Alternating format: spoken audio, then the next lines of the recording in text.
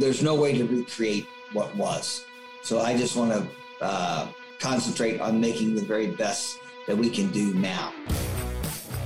You're listening to Barrel Talk, a podcast diving deep into what drives leaders in the whiskey industry. My name is Kevin Bridge. I'm a photographer and whiskey enthusiast.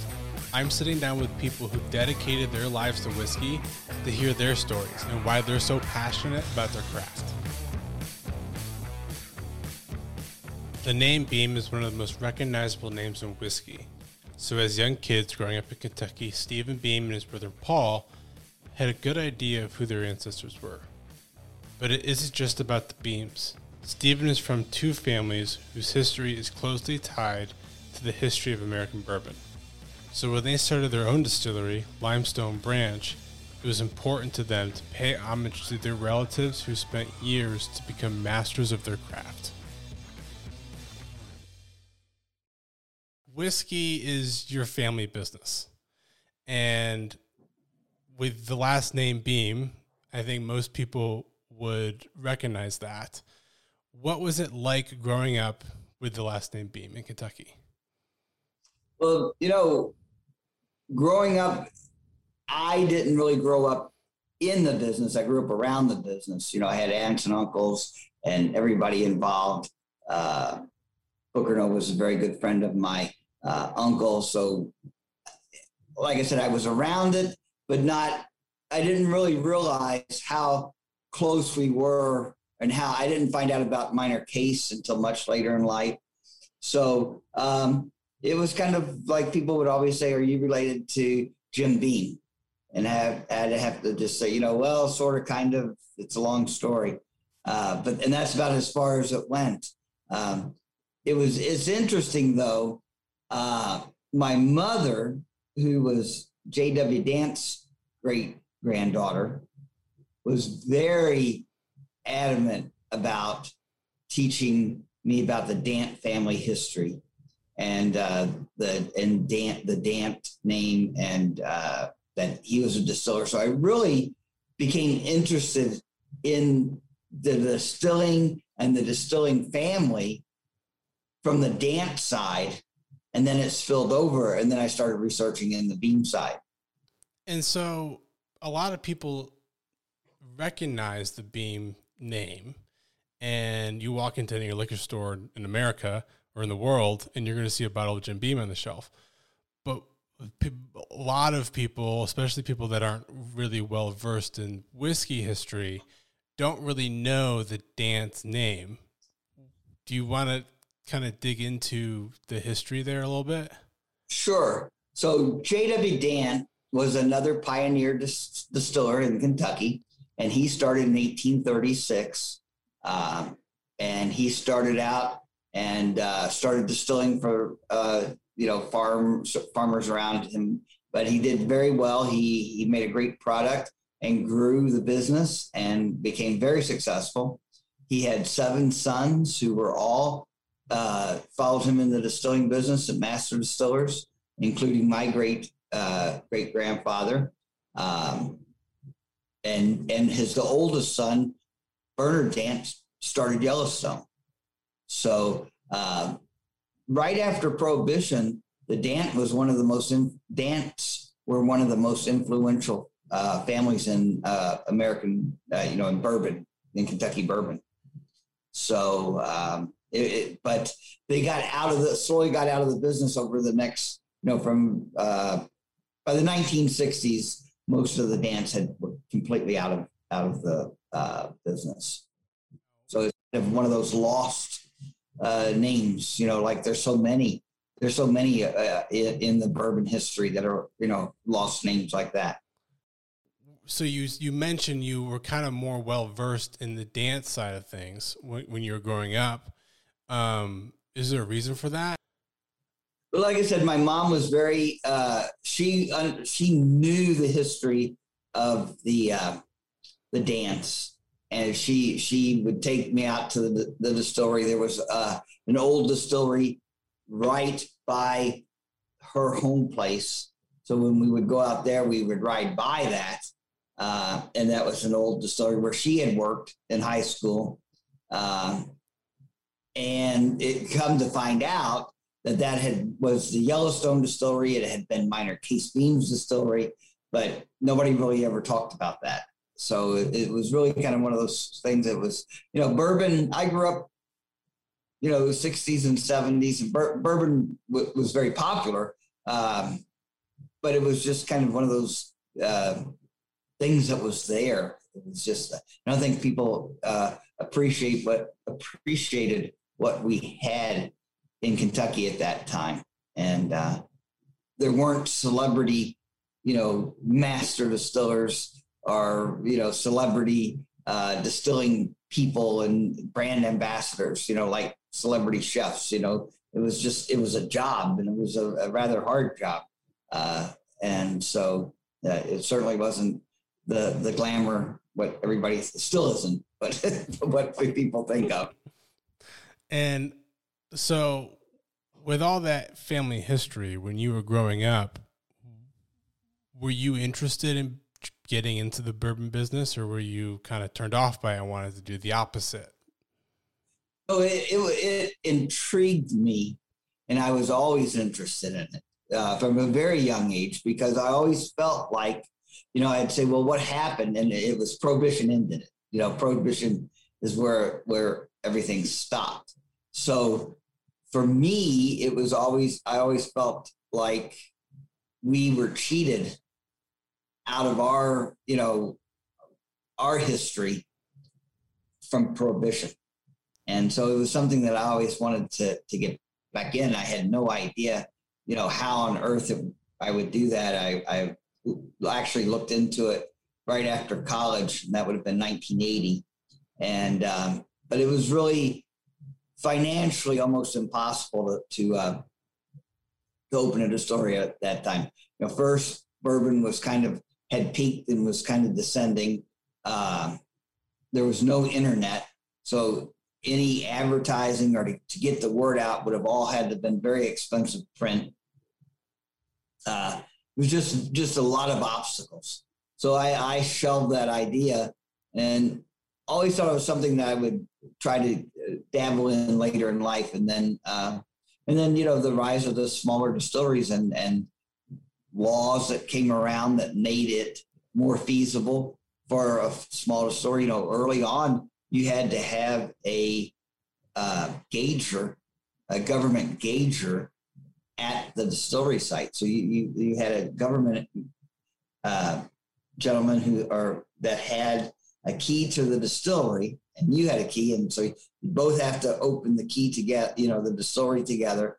They monitored all the ebb and flow of the distillery and checked to make sure that there was nothing going out the back door. So that all changed, and that made it more accessible for the smaller distilleries as well. And so you said you thought about it right out of college, but it was nearly impossible to do so on kind of starting from scratch almost. So what did you do instead, and how did you end up getting into the distillery business? Well, I came a roundabout way. So in school, I'd always been interested in horticulture. And so in school, I studied landscape architecture. So I went on in that career and had a design build company. And I was in Atlanta, Georgia, and in Miami, Florida.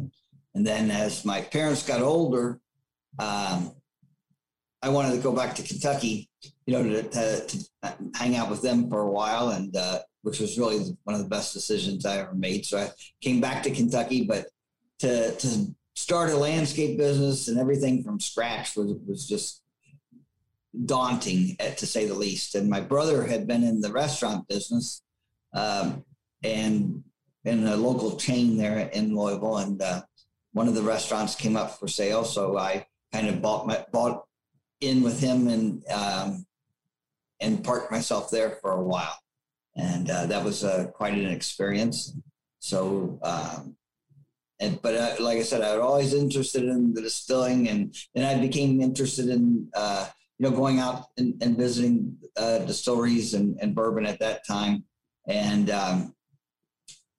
then I came across the American Distilling Institute, which is a organization that helps people who are interested in opening distilleries. It's a storehouse of information and different things. So, and I went on, and back then too, there's old message boards and things that wasn't anything like what we have today. But so they had a convention in Louisville, and I went to that, and I was bit by the bug, and I was like, we can do this, we can do this. So I told my brother, I said, we need to, if we're going to do this, it's now or never. And that was in April. By October, I had sold the restaurant and gone full into opening a distillery, which I knew very little about. But so I jumped out with, hoping the parachute would open. And what year was this? That was 2008. Okay. And so when were you able to open doors on your distillery, the Limestone? 2011. Okay. So what were those early days between 2008 and 2011 like? What you were building a distillery from scratch. What was it like? Just, buying every single book on distilling that I could get my hands on, talking to everybody that I knew. I'd met quite a few people from the organization. So, back in like Chip Tate and people, that go way back into it, that I would talk to and know. And so it was just a lot of learning, a huge learning curve. I went out to different small distilleries and participated. I had a friend whose family had been in the moonshine end of it for a long time. And he helped immensely because he helped at the scale that we were doing. You had a lot of, it was like the Wild West at that time. It really was. It was kind of crazy because of, everything from still manufacturers to bottling, bottles and different things. Just, it is a whole different world. But, anyway, the gentleman whose family had done the moonshining, they did it on a scale, of a few hundred gallons at a time, which the engineers from these large distilleries had no concept of. They just didn't know how to do it at that scale. Yeah. They had the theory, but, implementing it was, and so, it was very, very, that was very helpful. Now, yeah. What were some of the challenges of working on a smaller scale? There was no one very few people making pot stills, small stills. Vendome had just started into making small stills, and they were not really doing much with the small stills at that time. And I remember talking to Mr. Sherman, and he was like, yeah, a lot of people getting into this craft thing, but I'm not sure if it's going to make it or it's just a fad or, So that was about 2000, probably about 2009, 2010. And, so very few. So I had to search out stills. We made equipment, out of different containers and things. So, and as far as stock bottles, there were very few stock bottles that a small distillery could buy. Now the range is just tremendous, but back then it's, just a very few. So no. And one other thing too, when I would go to like Nelson County or different counties and talk to them about opening a distillery, they would immediately think that we were opening, we wanted to open this huge thing. They had no concept of what a small distillery was. Yeah. Nobody knew what a small distillery was. And a lot of counties who are very interested now were not interested then. But Marion County was very interested and very instrumental in helping us as well. So in 2011, you opened the doors on Limestone Branch Distillery. What was your first product? Our first product was a corn whiskey, Okay. an unaged corn whiskey, moonshine, which I'm very proud of, that we won a gold medal at the American Distilling Institute from that. And so the very first thing we did at Limestone won a gold medal in the organization. So I was happy about that. But then we went to a sugar shine, which is a corn and sugar mash. And so we did moonshine thing. We always made a little bit of bourbon, but we were paying bills with the moonshine. Yeah. Now, is that the reason why you started with the moonshine, just to pay the bills? And was the goal always to get to a bourbon? Yes. The goal was always to be bourbon forward, because that's, where our heritage was, and that's what we wanted to do.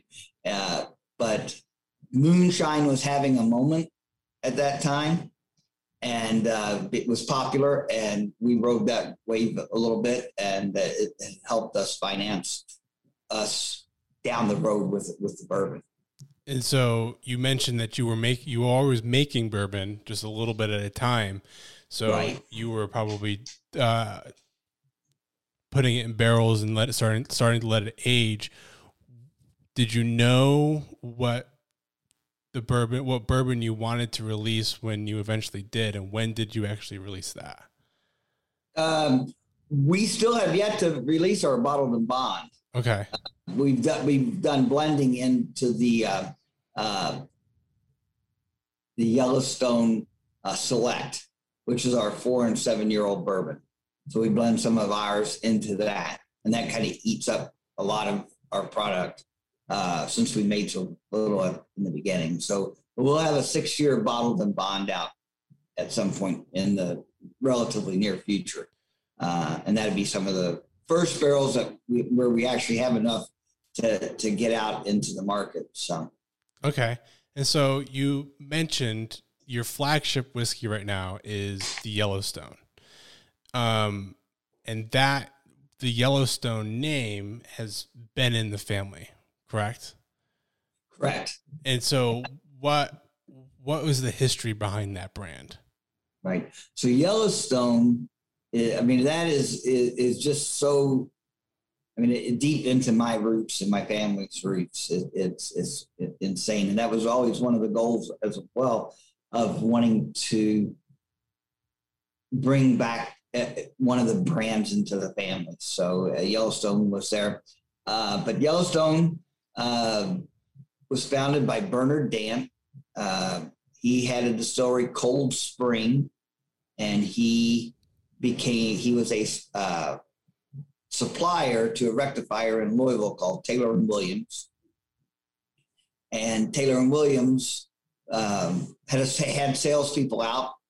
One of the salespeople came back and was like, everybody are really excited about this new national park, Yellowstone, especially out west. And if we were to brand one of our bourbons Yellowstone, we'd sell a lot of bourbon. So they branded Yellowstone as one of their brands, and it quickly became their best-selling brand. And that was Taylor and Williams, and Bernard Dant had Cold Spring, and he was supplying the whiskey. And then as Taylor and Williams retired out of the business, Bernard Dant bought Taylor and Williams and merged the two together. So Taylor and Williams became Yellowstone. That was back before Prohibition, when there wasn't the tiers that you have now, the barriers between, being a distributor and being a producer. Why was it so important for you to bring this specific label back? So Yellowstone was what I grew up with in our house. It was sold out of our family in the 40s, but I still had a lot of family members who worked there. And it's what I remember. Even more so, we always had a bottle of Jim Beam, and we always had Yellowstone. Mm-hmm. But Yellowstone, because it entered on both sides of my family, the Dant side, my mom's side, and my grandmother's side. Of course, Bernard Dant founded it, he had a son, Mike Dant, who took over, and Mike married my other grandmother's sister. So it became the Beams and the Dants became related. Brother, my grandfather and Mike Dant became brother-in-laws. So it was, it was just both sides of the family collaborated on Yellowstone early on. And so, like I said, it was just entrenched in both sides. So it was really great. And I'm a blend of Dant and Beam, and so was Yellowstone. So it was just a natural fit. I like that. And even further, like it is all, Limestone Branch is all about the family history. And even your other whiskey, your straight rye whiskey, is also named after part of your family history. Minor Case. Who was he, and how did he not only shape your family's whiskey history, but whiskey history in America? Yeah, so growing up, I didn't know a lot about Minor Case. My dad would mention him in passing or here and there, but nobody really talked about him too much. And as I began doing the research on our family and the Beam history, it became evident that Minor Case, was a prominent distiller in his day. He was actually the patriarch of that generation. He was Jim Beam's first cousin. He was trained under his Uncle Jack at early times.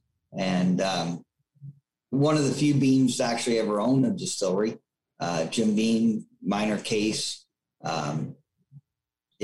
Jack Beam.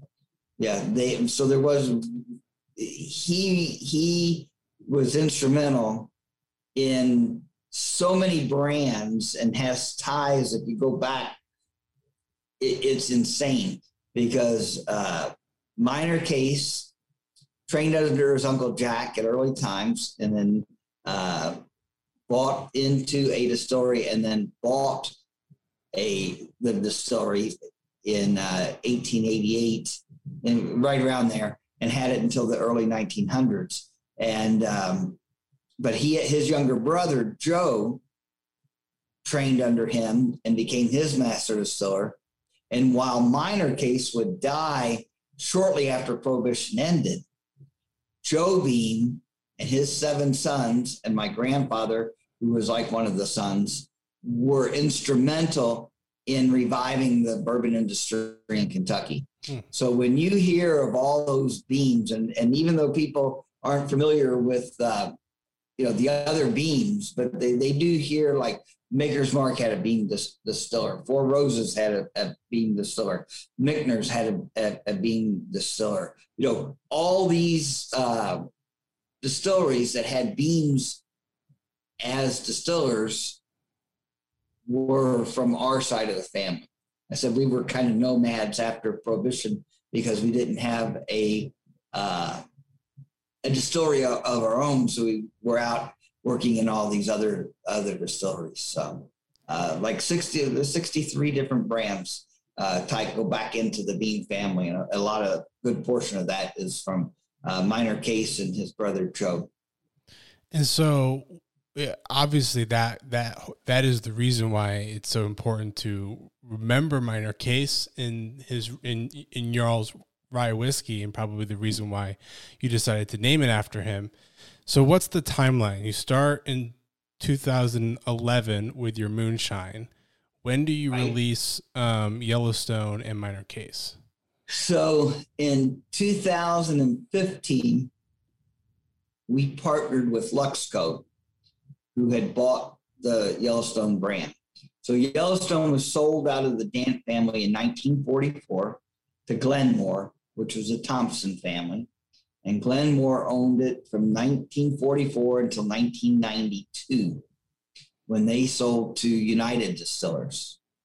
Shortly after they sold to United Distillers, United merged with Guinness and became Diageo. Diageo was like, we don't want to be in the bourbon business. And they closed the Yellowstone distillery down and sold off all the brands except for the one that they have now. But so that is when Luxco bought, Rebel Yell and Yellowstone and Ezra Brooks and David Nicholson, a lot of Luxco's brands. Mm-hmm. And so like I said, I was interested in bringing one of the brands back. So I started corresponding with Don Lux, and we eventually worked out a deal, and they bought part of our distillery. And in that deal, the Yellowstone intellectual property and came to Limestone Branch. And so I reformulated it at that time to what we have now, our Yellowstone Select. And that was in 2015. Okay. And what was it like to bring in a partner? Like all of a sudden you're no longer you and your brother are no longer the only ones on top. You also have someone else to answer to. What was it like to make that switch in 2015? Well, they were a very good partner. So, and they allowed me to do they were fairly hands off on the distilling part of it. They, contributed to, increasing our production, and modernizing the distillery, which we continue to do, and handled all the sales and distribution, which was fantastic because before we merged with them, we were in 7 states, and most of my time was spent doing government paperwork. And so that partnership allowed me to go back into distilling, and devote my time to actual distilling products. So, but the difficulty, the only difficulty, and it wasn't really that big of a deal, but I was just used to making a decision, and not having to run it through anybody, Yeah. And so it took me a little while to get the channels, of, we need to talk to this person first, and then we can agree on it. But, you can't just say, okay, we're going to do this, and so that took a little bit of getting used to. But like I said, they were very, very good and easy partners to work with, and allowed our distillery to grow at a rate that we would never have been able to accomplish in my brother and I's lifetime, probably. So what is, how similar is today's Yellowstone to what was being made when the brand was originally out before Prohibition? So we use the original mash bill. We have a yeast strain that we were able to trace back through a yeast jug to minor case. And we know that the beans and the damps were sharing different things. And I know, like I said, my grandfather was a distiller there at Yellowstone. But anyway, so we pay homage to that through the yeast. We do an heirloom corn that was available around that time. We use a white corn. We use a mash bill. We use similar techniques. So I say I'm a steward for the brand at this moment in time. And I pay respect to that, but there's no way I can recreate what was. Every distillery is different. We have our own microflora, our own microclimates. Mm-hmm. So there's no way to recreate what was. So I just want to concentrate on making the very best that we can do now. But the old Yellowstone, like so many of the old whiskeys, had that real, it was a kind of a heavy cherry cough note, syrup note, in a good way. Mm-hmm. And, I've talked to Mike Beach and different people about where we think that came from, and nobody's really been able to pin all of that down. But the whiskeys of the 1940s don't taste like the bourbons of today. Even though, like I said, we're doing very, very similar techniques. And today, the Yellowstone that is out today is a very classic bourbon taste, right? Absolutely.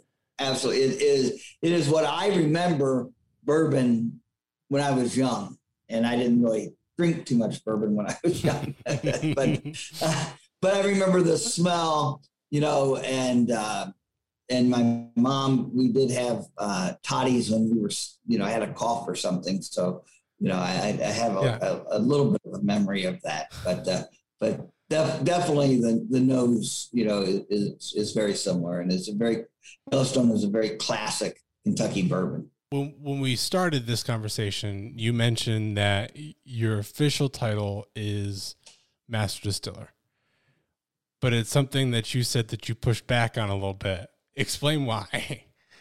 Well, out of respect for my grandfather and great grandfather and all of them from there on back, because they spent their lives in the distillery. Minor Case started when he was 14. I'm sure Guy started about the same time as well, and grew up in the distillery, and they were true masters of the craft. I mean, after Prohibition, my dad said the architects and engineers would come and sit with Guy at the table and go, when they were building all these new distilleries after Prohibition, and go over the size of the pipes and the size of the mash tubs and all the different things, because they had no clue. But through all my research and everything that I did way back when, I can do that as well. And I'd sized all the equipment for limestone from the very beginning. But it was really just, I felt like I needed to put my time in, before you call yourself a master of anything, And so now it's been 10 years. So I think that's, I know that Minor Case started when he was 14, and by the time he was 28, he was a master distiller. And I think Jacob was about 10 years. So, that seems like a good time that we can use that term, although I use it sparingly. I would say 10 years in the distilling business is enough time to make yourself a master distiller. Through the several distillers that I've talked to, 2020 has been a hard year for a lot of people, but in the whiskey industry specifically, a lot of them have seen a boom. And while it's become harder to distill, whiskey's flying off the shelves for a lot of people. Is that something that you've seen yourself? Yes, we kind of had the perfect storm, honestly, because Yellowstone has always been more off-premise, so we're more concentrated with liquor stores and that than on-premise in bars and restaurants, which we've worked on, but we kind of focused on our, like I said, liquor stores and that type. Mm-hmm. So that was where we were already focused. And that was what obviously where the sales were. But then also the Yellowstone show became one of the most popular shows of that. Everybody was stuck inside watching TV and watching different things. And we advertised on the show. And so that propelled Yellowstone. It cleared the shelves. We actually were low on glass because we were not anticipating that. So, while I feel so much for our friends who had, the bars and restaurants and how much they've suffered, but for us, the business has been good. We closed our gift shop for about 10 weeks. And but since it was opened back up in July, we've been busy. So people want to get out. And, we've been watching, COVID correct, but and at 25% capacity. But, people want to get out, and I think they feel like they can, travel in their car, be in a small group, and not and actually get out and do something. So the Bourbon Trail's been, good for us. Good. And so how far do you distribute across the U.S.? We're in all 50 states. Okay. In Canada, and at least a dozen different countries. It kind of changes because we use distributors, and so they'll sell into different countries. So it's kind of hard to know exactly the countries all the time. But I know we were in the UK, France, Germany, and many other countries as well. Australia. So this will be my last question, and it's the question I ask all the guests. Is it doesn't have to be one of Limestone Branch's whiskeys, but it can be any whiskey. What if you were to sit down on a Saturday afternoon and you're pulling out a bottle to drink? What is your go-to? What is your favorite? Wow. Well, when people always ask about our brands, I always say, it depends on the situation. Okay. So on a Saturday afternoon, because it changes, if it's warm or cool or because I'll drink a lighter whiskey if it's hot, and if it's cold, I tend to drink a little bit heavier whiskey. But I go with our Yellowstone Select many times. That's my go-to, which is our 93 proof. If I'm going to drink someone else's whiskey, I like Four Roses single barrels an awful lot. Okay. Some of the older the Knob Creek 9-year-old was a good solid pour. I'm talking about things that people can get. Yeah, of course. Some unicorn that that I can say, well, that, but really, there's so many good bourbons out there. My sweet spot, I will say, is 6 to 12 years old, maybe 15. I like that age group. I'm not into a really heavily aged bourbon. I tend to like sweet and lighter notes. And as bourbon ages, you tend to lose some of that sweetness, and it becomes more about the barrel than the grain and some of the, so. During our conversation, Stephen mentioned they are welcoming anyone who wanted to visit to the distillery. They're located on the Bourbon Trail in Lebanon, Kentucky. They do have tours of the distillery so you can see the whiskey making process in person. If you enjoyed this episode, be sure to subscribe, rate, and review on whatever podcast platform you're listening on. It helps the show grow so that more people can learn about the stories behind their favorite whiskeys. You're listening to Barrel Talk.